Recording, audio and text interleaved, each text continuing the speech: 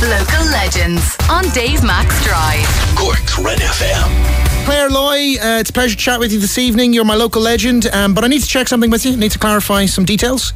Yeah. Some details that appear to be quite connected to you. Everywhere I look, I see Claire Loy, born in Louth, raised in Cork. Because I was raised in Louth and came to Cork. So we perhaps share something of a trajectory. But was it just that you were born in the Lourdes and Drogheda and then were immediately shipped down to your proper place of Cork? What's the story with the Louth Cork thing? Born in Lourdes, in Drogheda. Gotcha. Stayed there till I was about 4. Moved to Athlone, where my parents are from. Gotcha. Stayed there till I was 7. Got to Cork, here ever since. And realised that you'd been missing out. That's it. I'm sure why would I be anywhere else? Well, I'm a Dundalk man, so we'll keep the North and South Louth rivalries off Cork airwaves because nobody in Cork's interested in that. Absolutely. But where'd you come to in Cork? Where did you say to me? Where in Cork? Yeah. Is it? Where'd you come to? Yeah. Oh yeah, Carrigaline. Carrigaline. Yeah. And now I'm living in the city centre. That's fun. And you're an actor. I surely am, yeah. I was kind of late into the owl acting. Right. I didn't become an actor till I was 30, which is kind of unusual for a woman in the industry. Okay. But I trained to be an archaeologist, didn't like that. Worked in retail, didn't like that. So I'd turn my hobby into my career, and it's working out so far, touch wood. You had been acting somewhere along the way then, through school or through amateur theatre or something, was it? Yeah, after school activity kind of a thing, and kept it up through college as much as I could, and then kind of got to 30 and realised, no, this is what I really want to do. A brave move. For my life. It was, but the funny thing is, I remember making the transition into it, and not one person in my life, neither parents, sibling, no one said, "Oh God, tried to put you off." No, not one. They'd seen how the other things were going, and they were like, "Oh Jesus, anything could be better." Can't get worse. You can't get worse. So fire away. Well, let's talk about the reason why we're chatting this evening. It's because you're in a play beginning in Granary Theatre from tomorrow through to the 11th. Right. So what's that? Sunday, is it, or Saturday? Saturday, yes. Yeah. So Wednesday to Saturday, it's called Daughter of God, and it's written by Roderick Ford, directed by Donal Gallagher for Asylum Productions. Well, Asylum Productions would appear to be a suitable company to be making. 3 sisters are trapped in a dystopian nightmare in Roderick Ford's powerful tale of death, disability and desire. Goodness me. I'm intrigued to find out more, Claire, and I'll find out more from you after this from Olivia Rodrigo.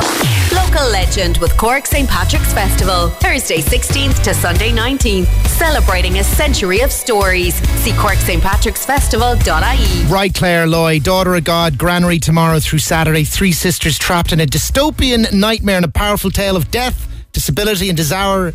It sounds dark. It is as dark as it sounds. Wow. Now, to be fair, it's also at times very funny. 4 women, I'm the mom, Julia, and I've got 3 young ones.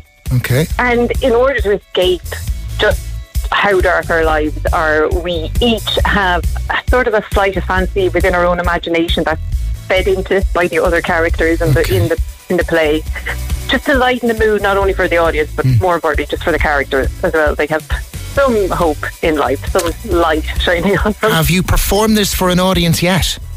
No, this is a brand new work for Roderick and for us. So we've been in rehearsal now for 3 weeks. And you're talking to me live from my dressing room, so to speak. We're doing a dress run tonight, which is nerve-wracking for the actors because it's the first time everything will come together. Must be such a collaborative process, obviously, from start to finish. But I mean, a nerve-wracking high wire, sort of like no one really knows until, I suppose, the applause at the end of the first one. We're hoping, that's it. Well, that's actually a good place to be, for it to feel kind of adventurous and you don't know what's going to happen next, which is sort of echoing what the play is like. Yeah. They're quite unpredictable characters and their world is very unpredictable as well.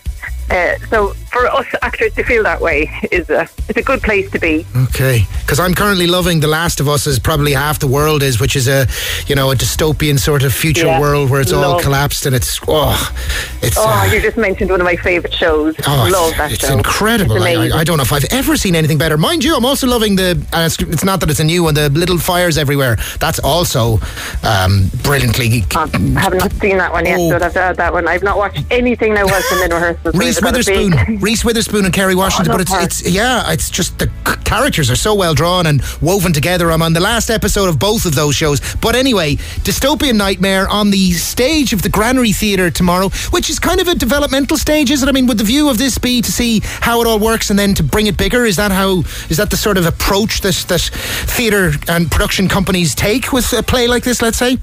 Well, yeah, absolutely. But I mean, I think hats off to Asylum really for taking sort of not so much a risk with Roderick's work, because Roderick, his writing is unapologetically dark and satirical, which it's wonderful for the actors to be able to play something. Well, I really hope you enjoy it. It opens tomorrow, runs through to Saturday. Thank you, Claire Loy.